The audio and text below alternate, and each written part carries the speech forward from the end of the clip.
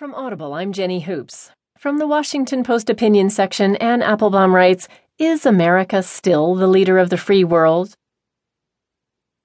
For the United States and for Europe, the moment of reckoning has now arrived. The West, as we know it, is nearing the end of its life.